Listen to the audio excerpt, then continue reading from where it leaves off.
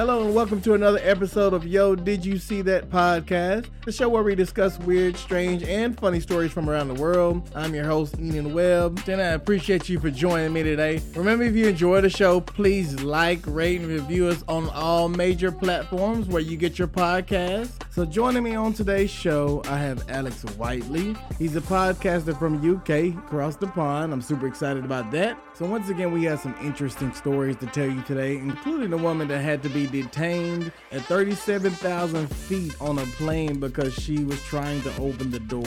And she bit somebody, so there's a lot going on. Authorities say a Houston woman who derailed an Ohio-bound flight to Arkansas this weekend was trying to open the emergency exit mid-flight. So let's go ahead and get this thing started. We're going to hit that music.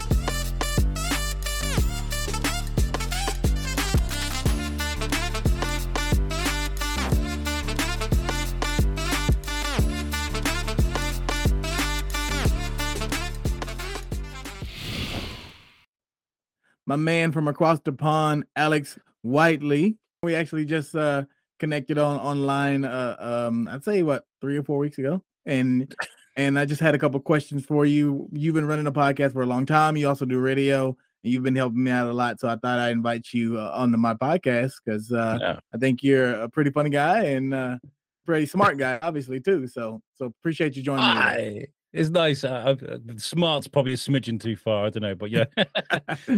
I know. But yeah, thank you so much. I really do appreciate it. And yeah, I've been doing this for quite a long time now, probably since beginning 2017, which, like, you know, you speak about the podcast era, that sort of began 2007, 2009. So still late to the game, but enough time now to be have quite a bit of experience in the game. Yeah. Nice. And like I said, you actually are on the radio as well.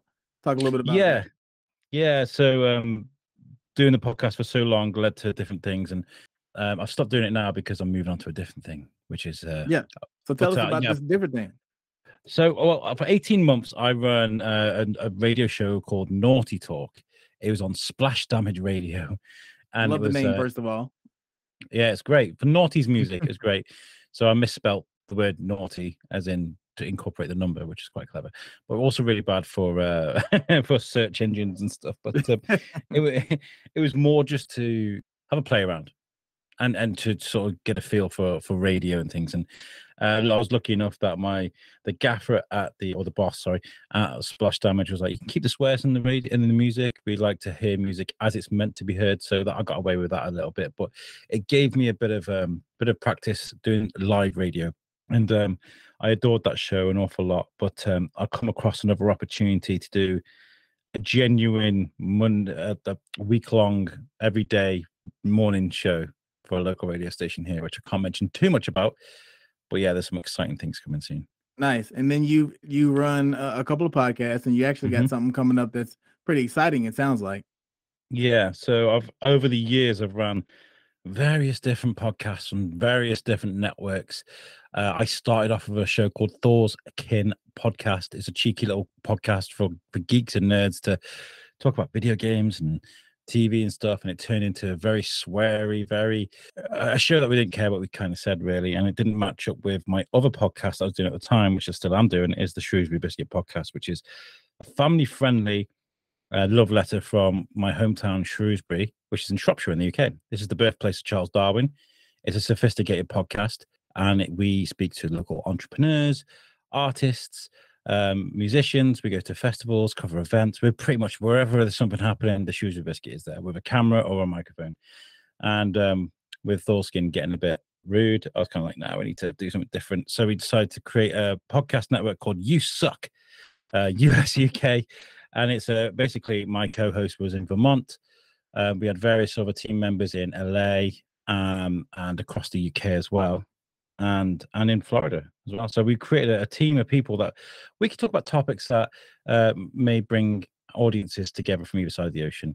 But we started that during the pandemic, and like everyone else, started a podcast in the pandemic, and it kind of just it got saturated by a lot of podcasts and things. It didn't really work out. So yeah, we hit the nail on the head with that one. At the end this year, actually, killed it this year. But nice. Still doing the biscuit, still doing the radio. It's good. Nice, and definitely check out the biscuits, the food, the artistry, the people that you have on. it's just Yeah. amazing stories that you present too. So it's an amazing podcast. Thank you, I appreciate it. And I do miss speaking to people from around the world. I was talking today on the podcast about situations where I would normally panic. Anybody would probably normally panic. With You Suck, we spoke to Carol Baskin, and we Nice. interviewed her, and we made the decision not to bring up Tiger King. We wanted to talk about conservation. She actually brought it up herself, and it's one of the best interviews ever. We also interviewed Brian Graden. If you Google the name, he's a very big name. He literally ran MTV for 13 years. He's a Wow. co-creator of South Park, and he's worth about $98 million. There was a lot of pressure riding on that one. So we've interviewed some amazing people from around the world, and I wanted to carry that on. So I've done a spin-off show, which will run on the same channel as the Shrewsbury Biscuit, but we called it Biscuit International, where we can share stories with our friends from around the world.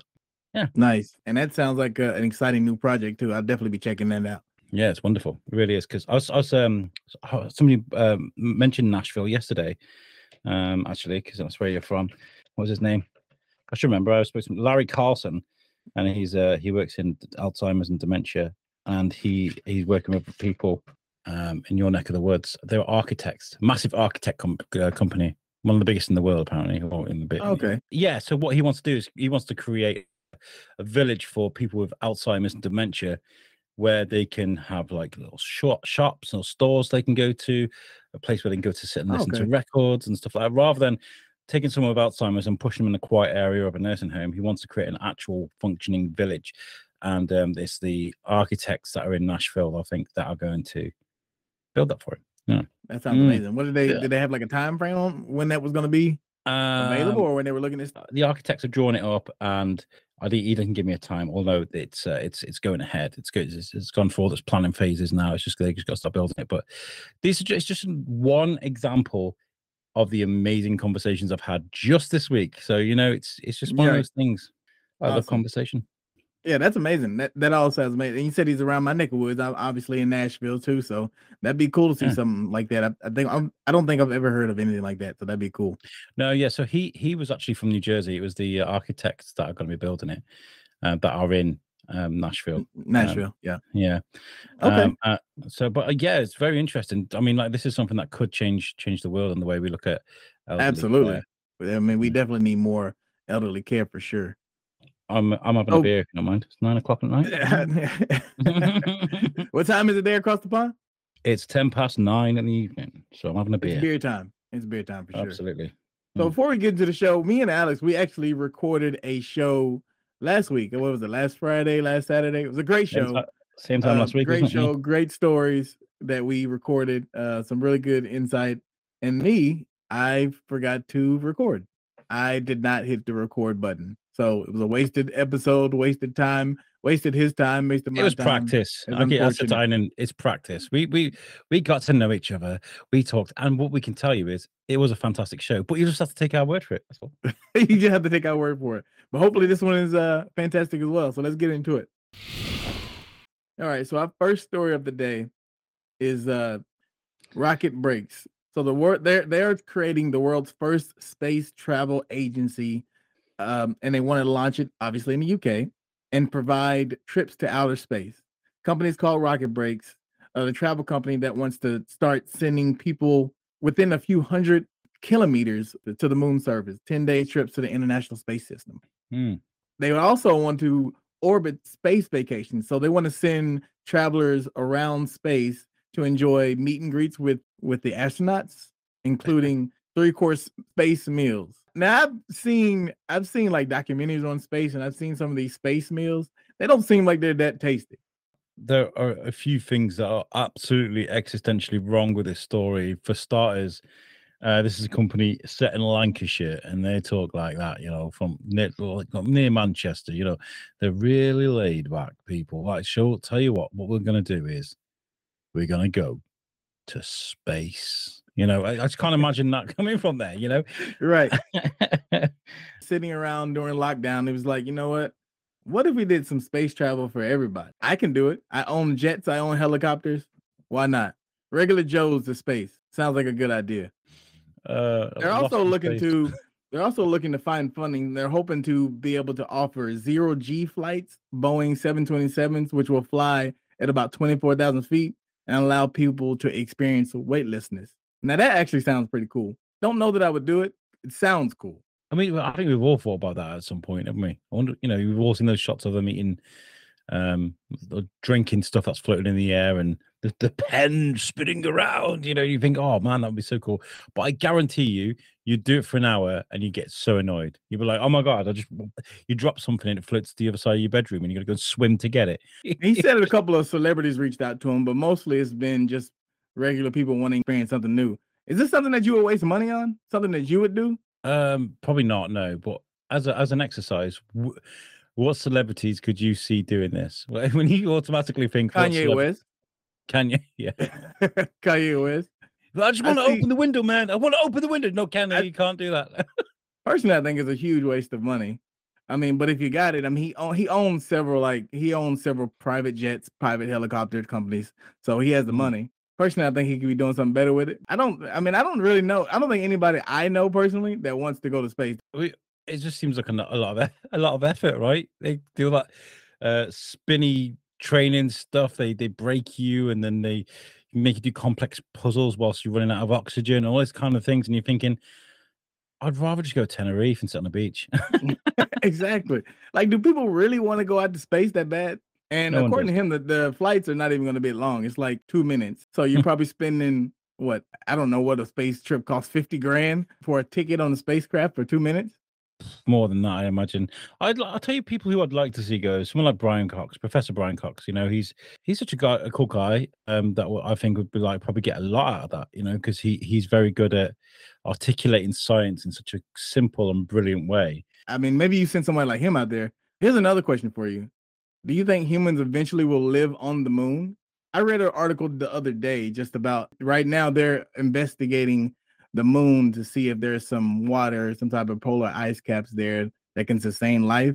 Then they're going to start building space stations that can house people. I feel like, you feel like the Eden Project type thing, big glass dome with trees living underneath it and soil and water and things. I feel like that could possibly work. That could, but the problem is is it safe to do something like that? But I feel like if you're going to do that and you do say, oh no, move to the moon. I've had enough of you guys. I'm going to move to the moon.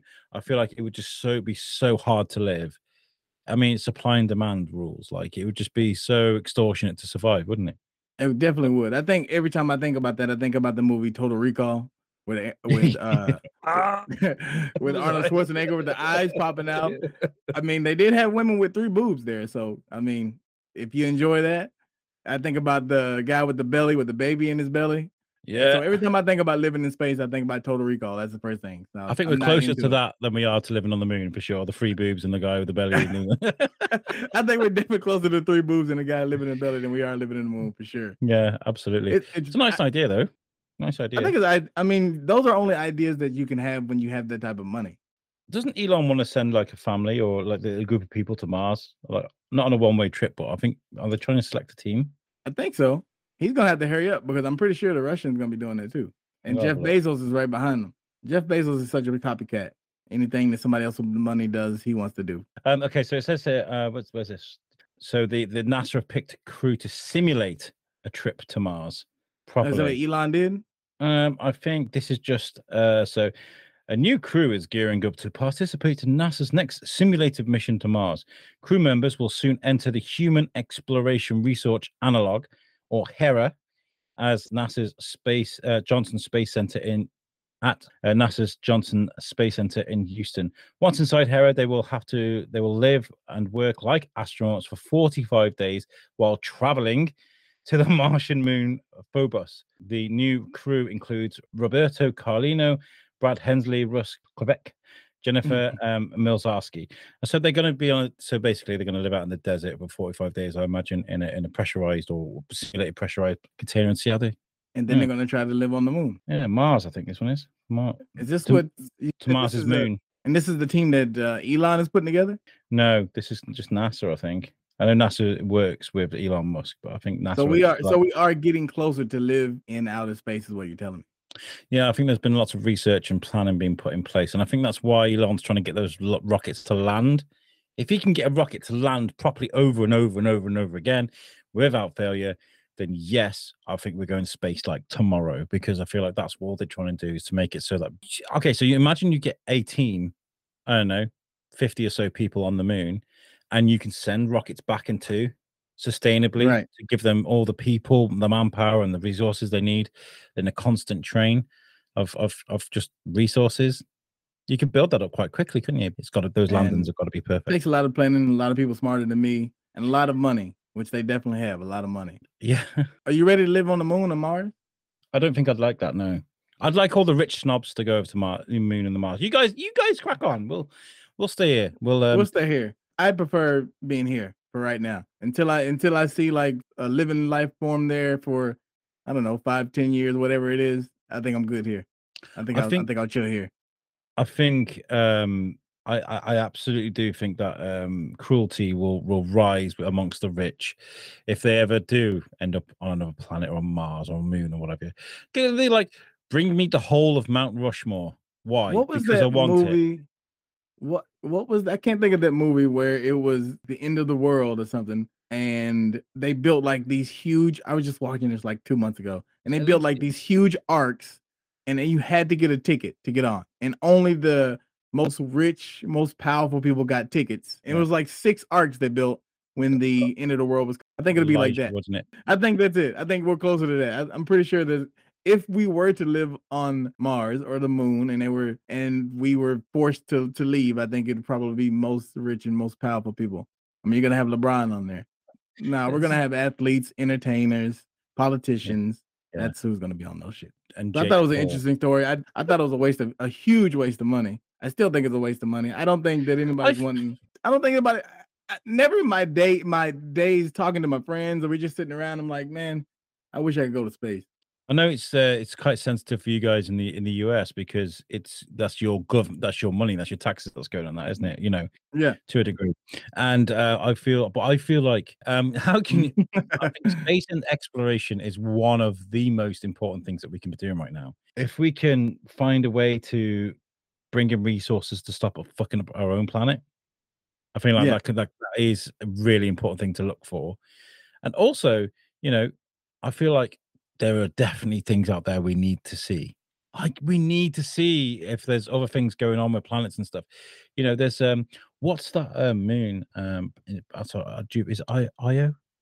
No, there's a moon outside Jupiter, and they're like, yeah, it's performing in ways we've never seen anything in this solar system perform, and it's just covered in ice, and they don't know what's underneath it. Could you imagine if you went to Jupiter, found that moon, and you were like, we can breathe? You know, we got to be able to. You know what I mean? Space exploration is important. As far as me personally I'm like spending money to go to the moon for 2 minutes is what I mean. But like as far as space exploration, I think it is. Yeah, I think you're right. The universe is far too big, far too big. There's far too much, too much chance. I mean, again, back to Brian Cox. If you've never seen any of his documentaries, please watch him. He's just so brilliant and articulate. He explained the inner workings of the universe with a stick and a bucket in the desert. Like that's how brilliant he is. Anyway, I think he was saying like the conditions for Earth are that fine. There's nothing more accurate than the way conditions are for life on Earth. Like if it was just a smidgen, like a degree, a little bit more hot, or if we're a little bit closer to the sun, or if we, you know, if there were certain things, or if we didn't even have the moon, or if there's certain things, if there was a couple of those things that were literally out of line, we wouldn't exist. So that's how fine it is. Yeah. Well, they say like, you know, if the Earth were to turn too fast or turn too slow, or the moon would be in just 1/8 of an inch this way, or the sun was 2/8 of an inch closer or something, like literally could end our world that quickly. Like it's like you said, I've heard that before for sure, where like literally one small thing could throw our whole climate system off. I mean, what happens if the turtle rolls over? There's a Terry Pratchett joke there. Sorry. What does happen if a turtle rolls over? Okay, I think we'll end it on that because I don't know what happens when a turtle rolls over. I hope somebody helped the turtle up. I tell you that. Well, Terry Pratchett's dead now, so we can't ask him. All right, let's move on to the next story. The story is rather bizarre. It is about a man who was fired from his job for being boring. How boring does one have to be to get there? A few years ago, he was working as a senior advisor in a consultancy firm. He was sacked on the grounds of professional inadequacy. And he was boring. After being fired, he sued his former employer. In his lawsuit, he had refused to partake in what the company considered fun. End of the week parties, excessive drinking, even sharing the bed with colleagues. So this was a pretty funny story because I feel like this could have been me. This definitely could have been me. So a French court ruled that a man was wrongly fired for not participating in the company's fun activities that he said often included heavy partying and bullying. So the employee, will only call him Mr. T, which is an amazing name, by the way. If anybody knows who Mr. T is, you should. It's an amazing name.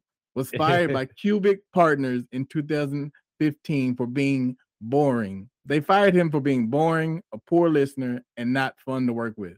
So Mr. T, who was a senior advisor and a 4-year employee for the company, they said he skipped seminars and weekend events, which typically involved excessive drinking, promiscuity, and bullying. So what do you think about this so far before we go further into Mr. T? First of all, they're cruel for naming him Mr. T because he was the best character of the A-Team. The only problem he had with was like, I ain't getting no playing fool. That was it. Anybody exactly, you sounded just like him. And anybody that knew Mr. T, he was definitely not one that was not fun. He was like one of the more exciting guys on there. So that's funny that they named him Mr. T.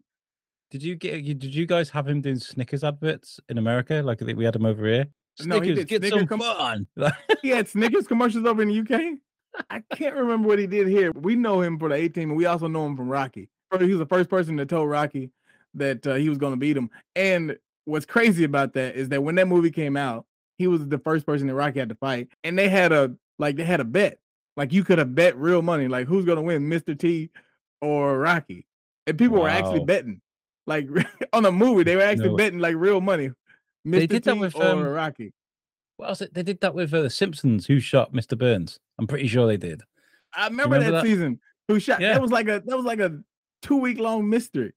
Yeah, and I'm pretty sure they had sort of stuff bets going on then. Who shot Mr. And Burns? he ended up being the baby. Maggie. Ended up being the baby, which nobody saw coming. But this story, I raise my glass to this man, Mr. T. I adore you, friend. I love Mr. T. Number one is, before I go further into the story, again, they fired him for being a poor listener and being boring, skipping seminars and weekend events that led to excessive drinking and promiscuity and bullying. So it sounds like a frat house, number one. That's what it sounds like. It sounds like a college frat house. Not that I think anybody from my job is going to listen to this podcast. They don't listen to anything I do, but I got to err with caution here in what I say. But all I'm saying is, are you in danger of being Mr. No Fun at work this year? Yes, okay. So the issue I had was they set up a work do recently on the same day as the England versus USA game. That's poor planning. And I was kind of like, what do I rather do? Go out drinking with my work colleagues, or watch football with my actual friends, like, you know? And that means in no way do I mean any disrespect to my colleagues. Oh, I get it. I think we all get I've that. Been there. I've been there. And to me, I've been in that situation just for simply working in the office. I work from home now, but I worked in the office for several years before this.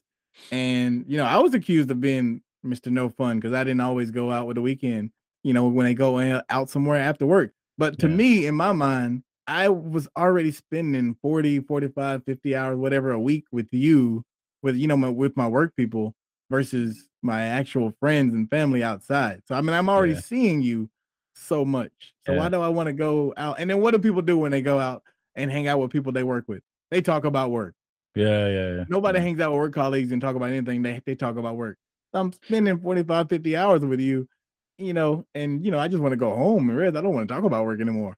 I see you, I think about work. I feel like that's normal though, and I feel like this guy is like he's a trendsetter, a good trendsetter. Right. That's what Mr. T stands for. But we don't. It's subjective, right? We don't know what his life is like. I mean, if they have, you know, excessive drinking, promiscuity, bullying in the, you know, the seminars and stuff like that, he might be married. He might have kids. He don't got time for that. You know what I mean?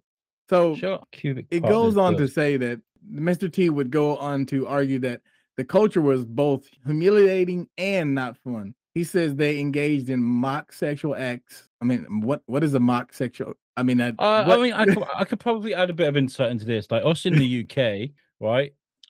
Say I see someone, not everybody, if it's from that particular circle of friends, but say I've seen someone I've seen for ages.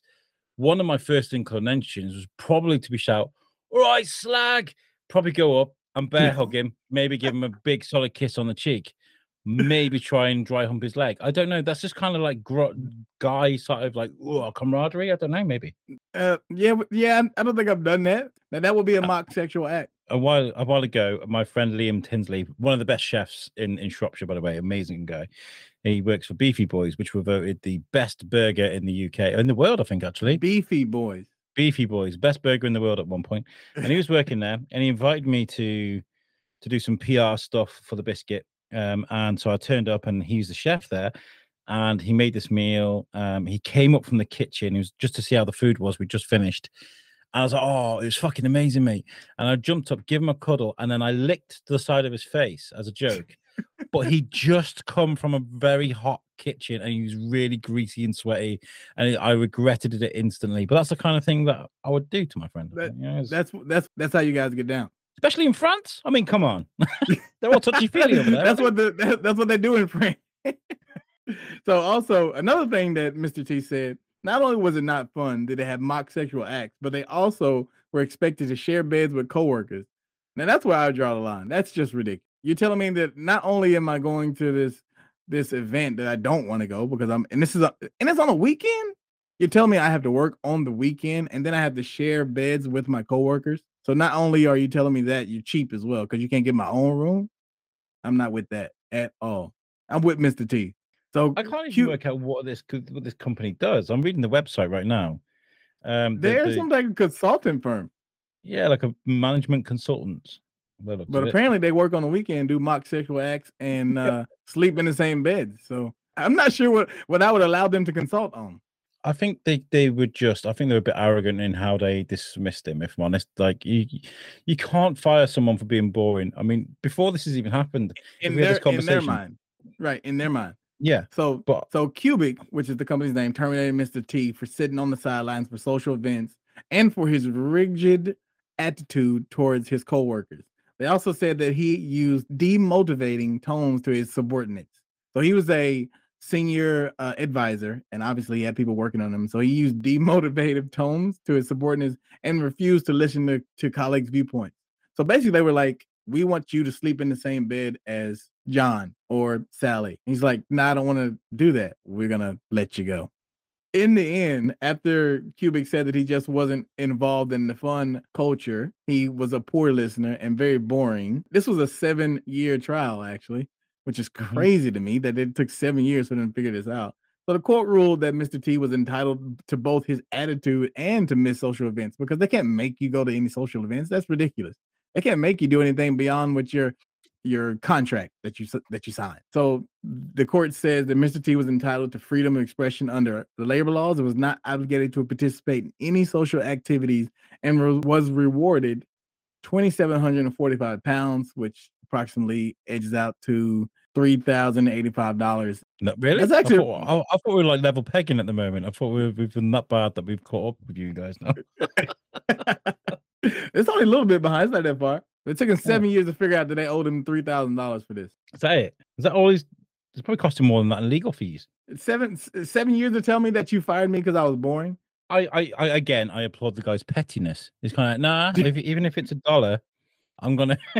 I don't think he petty at all. I definitely would have did it. I damn sure would have did it, and I would have fought it till it was 10, 15 years. You fired me. I mean, it's 2015, so he's probably got a new job and everything. He won $3,000, which is great. But that was ridiculous. I think the company should be fined or, canceled or whatever they're doing nowadays out here. I mean, this is ridiculous. Fun activities. I think it's just another case. Say 7 years ago, things have changed in the last 7 years. I think there's been a lot of, mentioned canceling. There's a lot of people cancelled for their toxic masculinity. And I feel like that's something that's been kind of weaned. They're trying to wean it out of society a bit at the moment. But I think the hardest spots to get are potentially the workplace and within sports fan groups. I think sports is way far behind when it comes to misogyny and toxic masculinity. But the workplace, I can see that being a huge problem because everyone's got a job mostly, haven't they? How do you police that? Well, like I said, this was near and dear to my heart because I've been accused of being in this guy's shoes, and you just don't. I mean, I don't got to hang out with you guys all day, every day. I see you every day of my life for 45, 50, 60 hours a week, whatever it is, whatever people working a day. And if I want a couple of days by myself or whatever, my family, I don't want to hang out with you and talk about work, especially if you're making me sleep in the same bed and you're doing some sex acts. And now some people might be into that. Yeah. Some people might be into that. I'm not into that. There's places, there's like resorts you can go to for that though, you know. We all watch Etc. We all know where those places existed, you know. Exactly. I signed on to do work. I did not sign on to have you rub my ass or sleep in the bed with John or Tim or anything like that. All right. So obviously they were fined for wrongly firing this guy for being too boring. Is good for him. Good on him. $3,000. They should have gave you 20 grand. You should have got more than that. Yeah. You should have made them hire you back. I feel like I don't think the money's going to be the sore point here. The sore point is these guys were arrogant enough to literally fire someone for being boring. I can just imagine a guy go, no, do you know what I'm going to do? I'm going to give him his P45, which is what we get when we get fired up here. I'm going to give you your P45, and I'm going to tell you it's because you're boring, right? I'm going to tell him to his face, and that's what he's done, right? And everybody's laughed and they've jeered and that's what's happened. And it's come back and blown up in their face. And now we're on their website looking at them from around the world, thinking that they're a bunch of Muppets. So I think a bit of poetic justice, really. I agree. I think you hit it on. I think you said it perfect. Arrogance for you to fire somebody who's been working at this company for 4 years, a senior advisor, for being boring, for not wanting to go to your sex parties or hang out and drink excessively. Like the arrogance. That's what would make me mad. I would have told the judge, give me more money. And I would have told you, Judge, give me more money. $4,000. I would have been upset. Where's the rest? That's it. I was like, for all the pain and suffering I've caused. Yeah. I want a year's salary at least. The arrogance of his company. It makes me want to get a job just so I can do exactly like and just be boring. Just walk around. Is it enough? I think it is. It's got to be. It's got to be just enough to be able to go and do your job. Go in, do your job, go home. You don't have to put on a show for people. You don't. Like if you're good at your job.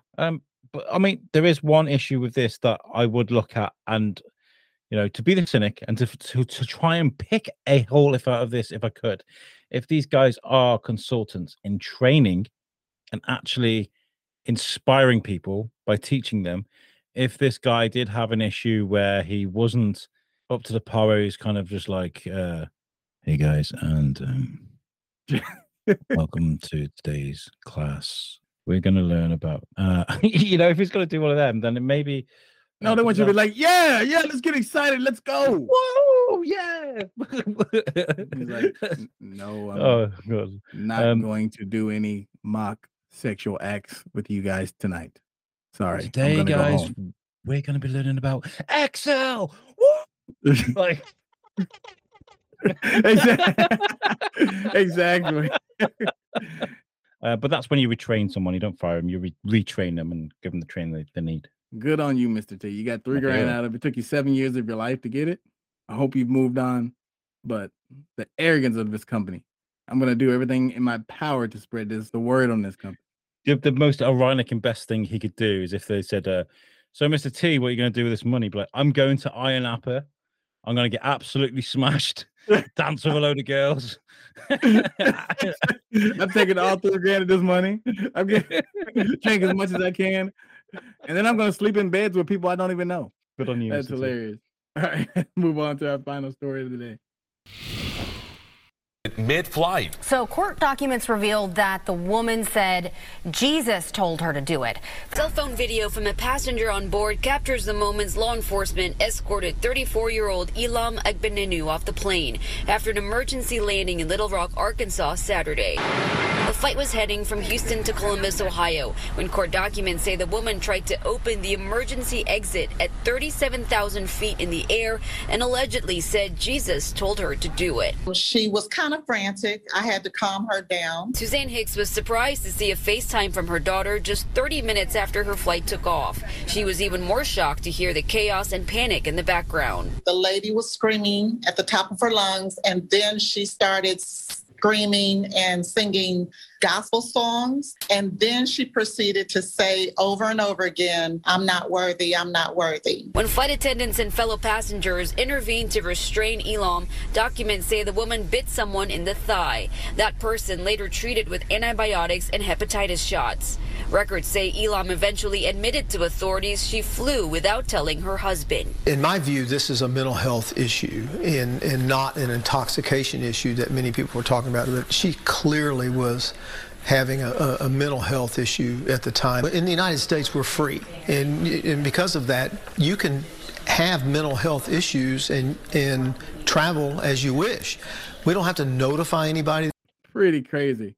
I was actually just reading up on this before we got together. And I was watching the video, and it's pretty crazy.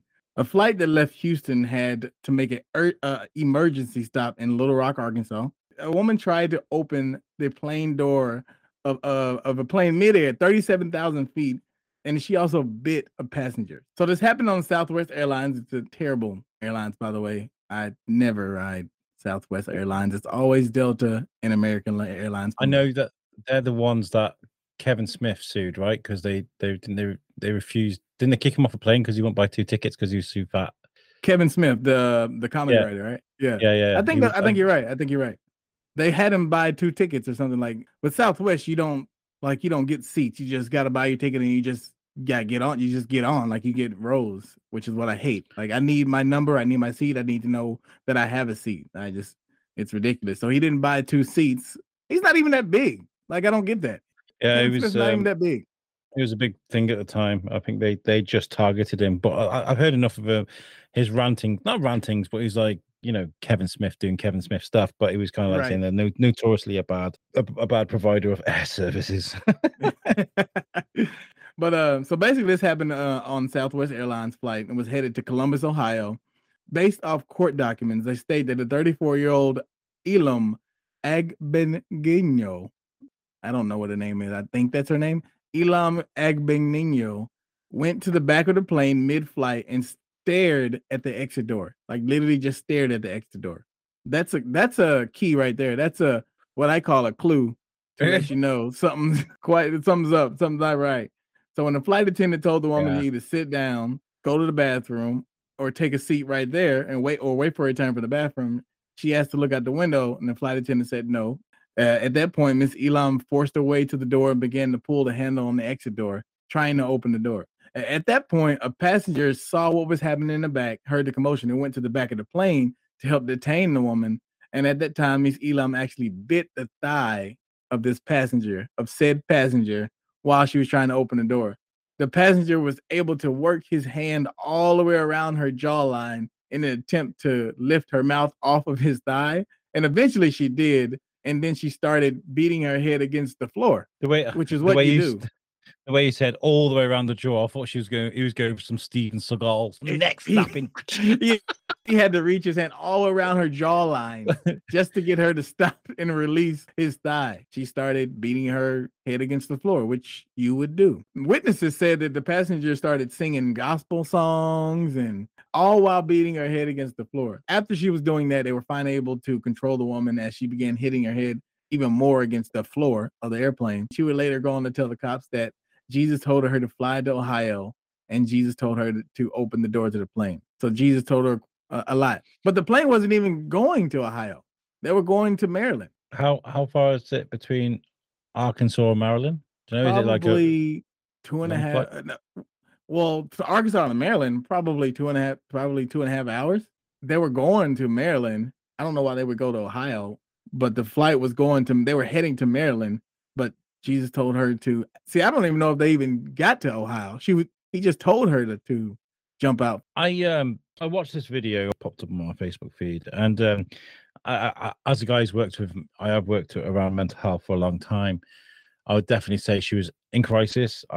She was having a mental health episode, which doesn't, if someone's going to open up a plane a door, then she needs to be detained, just like anybody else you're would right. be. I've heard people say that she's possibly taking spice or some other drug, but I think if I don't know enough about spice or them kind of drugs to know if she's been on a 2.5 hour flight, or even if she's been fixated on such a long time, I'd probably rule out drugs because of the longevity of this. If you sat there staring at the door from the beginning of the flight, then right, I don't think the drug effects would last that long. So I'd go for the latter. I'd say that the beginning, it's the mental health episode. This is. Well, she went on to say, which was interesting, that you said that she went on to say that she doesn't normally act like that. Like, she was clear of mind and clear of head when she talked to the cops. She said she doesn't normally act like that. She just got really anxious and something just happened to her. She started talking to Jesus. She didn't tell her husband she was leaving. She was going to see some pastor and didn't even tell her husband that she was leaving the house, which is, again, also odd. The whole situation obviously is odd. Anytime that, you're 37,000 miles in the air, you're staring at doors, I would think that, I think you kind of hit it on the head, like with the mental breakdown maybe. And then to come down and be right, you're like, oh man, what was I doing? I don't normally act like this. Yeah. I feel like in the video, she's vicious, absolutely vicious. She's snarling at them, and her eyes are all over the place, and she's waving her arms around, and she is not in control. Absolutely. And you can see it and even the cops got her in the cuffs, and she's moving her head around back and forth, and she's like slinging her body. She was definitely singing like gospel songs and like saying Jesus loves me. Absolute crazy scene. I would have been terrified on the plane. Yeah. I mean, I feel like if you have serious mental health issues and you end up in crisis and you end up in that situation, and the church is all you've known, and all you've had those songs ingrained into you all your life because you are genuinely a religious person, then that's probably going to be the first thing you're going to go to, isn't it? I guess if you're into your violence and your movies and what have you, you might start acting violent and spouting off hip hop lyrics. Or if you are, there's going to be that one thing you're going to go to, isn't there? So she's singing gospel songs and she's talking about God and stuff because that's probably what background. Many posts about people that have filmed these things. I remember one a while ago. There's a woman at a bus stop in the UK, and she's just screaming at people, and she's like punching the glass or the perspex and she's going absolutely mental at people. And the bus stops, and she's shouting at the bus driver. And I remember seeing the comments on Facebook, and people just absolutely just rinsing her, taking the absolute piss. Like, and I was just like, you can't.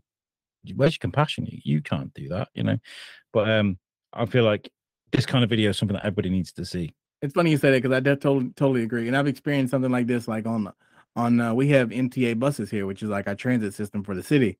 And I've experienced this exact same type of outcome on the bus, which was terrifying. I mean, to see it in real life, it was terrifying. So to see it like 37,000 feet in the air will be on a whole nother different level. So that brings a question, like, do we check for that type of stuff going on an airplane? Because that could happen to anybody. Like, you could be riding next to someone that has, some mental deficiencies that could happen, like 37,000 feet in the air on the bus. Probably could stop the bus. Well, pull over. there are situations in life where you can't see this coming. Like, you can check as much as you like, but epilepsy can cause things like this. There are types of seizures that people have in epilepsy where they don't know what they're doing, they don't know who they are, and they'll act in different ways. I worked with Shropshire Epilepsy Support, and I learned so much by speaking to them about the different types of seizures that people can have, and they can wake up and they're like, where am I? What am I doing? Like, right, exactly. But I mean, I feel like what you need to do is you need to offer the right training and the right staff. I think that the people on the plane acted the right way. When a police officer arrests someone or detains someone, it's not necessarily because they've done a crime.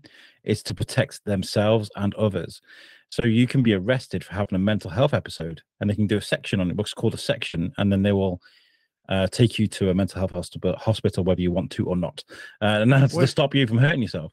Well, you got to be careful, right? Because, I mean, this gentleman, or I actually don't know if it's a gentleman, could be a woman as well. This person who helped out, they were hurt in the incident, right? They got bit. If you see someone being attacked or whatever, or, see someone in danger, Are you going to jump in? Would you help? And your first reaction is, yeah, absolutely, I would help. But then you've also seen people get hurt for doing so. I mean, and fatally get hurt and doing all what they didn't even have to be there, right? So it's kind of like, and now you have the Good Samaritan law, all type of things right now. So, it's a situation, isn't it, when a guy goes jumping into a river to try and save his dog, and he ends up drowning, and the dog survives. It's kind of like, what do I do in this situation? I want to save my dog, or in this situation, I want to make sure nobody gets hurt in this thing.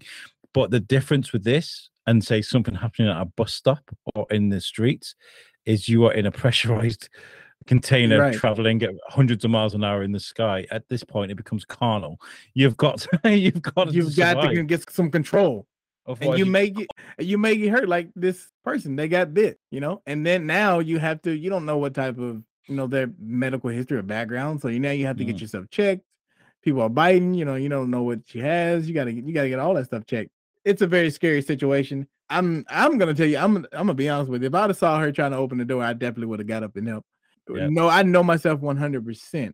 I would have got up and helped and done that. To play devil's advocate, I'm not gonna say that I would do it every single time, because probably a month ago, me and my wife were driving in Sacramento, California. We were driving, terrible traffic. This guy had wrecked his car and it was on fire. He wasn't in the car. He was actually probably a few steps away, like blood pouring down his face. Gosh. Like he was screaming, like, call 911, call 911. And nobody was stopping, including us. I'm not going to act like we were better people because we didn't stop, but we definitely called 911. Obviously, somebody had already called. They had already said, yeah, we have somebody on the way. But it wasn't like we were stopping to help the guy. You know what I mean? And so it's different. It's different situations. You react in different way. If I'm like you said, you're in a pressurized plane, I'm probably getting up and I'm helping you, because I know if that door opens, then we're all going down. We're all dead, no matter what. Yeah, of course. I mean, I saw a kid I was outside a shop, and I saw a kid get jumped by like 4 or 5 other teenagers. It's one of those situations. A kid stepped outside the shop and got bam, sideswiped to the side of the face, and they all just jumped on it, and he ran off. And in that situation, I'm stood right next to this thing, and I'm thinking, at the moment, I really wanted to help. I really genuinely, I felt sorry for this kid, but I'm reading story after story after story of people. Knife crime in the UK is terrible, right? And it's all cases like this where some guy's gone, hey, stop it, kids, and they turn around and they just knife him to death. Like, and it sounds daft, but I just thought, this kid's run away. He's fine. I'm sure he's fine. But I really want to help, but I thought I just don't want to be stabbed to death. You know, right? I mean? And I get it, and it sucks that you have to think like that. But it's like, you help. I think you got to take every situation case by case. Like, we didn't get out of the car and help the guy with the burning car. He had blood in his face. Didn't seem like he was in immediate danger. He was out of the car, but the car was, burning. Nobody stopped. We didn't stop. We called, but on the plane, I would have got up. I know I would have got up. Like, I don't think there's any question in my mind. I'm not going to try to act like I'm a big hero, but I definitely would have gotten up for the selfish reason, right? Because I don't want to die. Yeah, and you do see so many people in this video get up. They do. There's like 5 or 6 people get up and they're like, no, we need to help out here. And they do detain her. They do a good job, actually, in the end. Right. And I think the scariest part to me is that when they got on the ground, she was coherent, not crazy. I mean, speaking normal, like, I just got anxious and just blacked out and started talking to Jesus. Well, when you go into a situation like that, you're in like absolute panic, fear for your life type panic. And what do you do when you're in situations like that? A lot of people make themselves as big and as scary and as energetic as possible as they can, So that's what that was. It was complete survival in her eyes. It was complete survival. She didn't know where she was. That's what I'm guessing anyway. From what I look at, if that is a mental health episode, she doesn't know where she was, doesn't know who these people are, and she's fighting for her life. So that's kind of, and that's kind of like what she said. She was like, I just got anxious. She didn't know where she was. She knew she had to get out of that plane at the moment, is what she said. Open the door. Crazy to me. Don't open the door, man. Terrifying. What happens when you open that door is far worse than what happens when you're in the other side of it. Exactly. We'll drop the mic on that. So appreciate you joining on the Reese Show. Again, this is our second show. The first show, I decided not to record it, even though it was a great show. This is a great show as well. So appreciate you taking the time to join me again. This time I did record it. We're going to get this one posted because we messed up. Well, you the did first say you were one. going to invite me back on the show, and you did. So you I did. So you can't say I'm not a man of my word. Absolutely. So anything that you got coming up, I know you've got the new podcast coming. Any other? Well, I am looking to get on other podcasts as guests. So this is just practice. I'm not doing the radio at the moment, waiting to start my new stuff. So all this stuff, all the podcast stuff is all about learning to improvise and being able to talk freely. So the more you do it, the better you get at it. So, and I like making new friends around the world. But for you listeners in America, I mean, the Shrewsbury Biscuit, as Einan pointed out last week, he did. I promise you, he did. Is that even though my show is in the UK, and it is very local based, it's a bit like an audio magazine or newspaper. You know, there's a lot on there that you might be able to take away from, and especially now that we are doing Biscuit International. So, yep, we're the Shrewsbury Biscuit Podcast is the name of my podcast. You can find it on Facebook, on Instagram, we're on Twitter too. YouTube, we do vlogs every now and again. Not every podcast ends up on YouTube because if I'm taking my mixer to a place where I haven't got cameras, I don't necessarily put them on there. But we're definitely on Spotify, iTunes, and wherever you get your podcasts. And that's the Shrewsbury Biscuit Podcast. Check it out, the Shrewsbury Biscuit Podcast. I promise you, you'll definitely enjoy it. Even if you're not in Shrewsbury, I'm planning on taking a trip to Shrewsbury at some point. Yeah, you're more than welcome. And you know what? With this, we're doing 6-episode run of Biscuit International. If it works out, we'll get you on to talk about AI and stuff. You know, I am ready for that. That is what I do. AI is my life at the moment. Artificial intelligence, for people that don't know AI. I'm not talking about the basketball player. Not talking about Allen Iverson. So yeah, definitely. And yeah, I'd love to have you back on this show again eventually. And then just holler at me when you let me know on the Shrewsbury Biscuit International. It sounds like it's going to be a great podcast. Wonderful. Thank you. That will do it for today's show, folks. I hope you enjoyed it as much as we did in making it. I want to say thank you to my guest, Alex Whiteley, for coming through. Definitely go check out his podcast, The Shrewsbury Biscuit and The Shrewsbury Biscuit International. And last but not least, I want to say thank you for joining us today. I hope you enjoyed it as much as we did. If you enjoyed today's show, please like, rate, and review us on Apple and Spotify or anywhere that you get your podcast. Subscribers will get exclusive content, including being a guest on future shows. And remember, if you didn't see it, then I did. We out. What the hell did Russell Simmons used to say at the end of Def Jam? Thank God for coming. God bless you. Good night.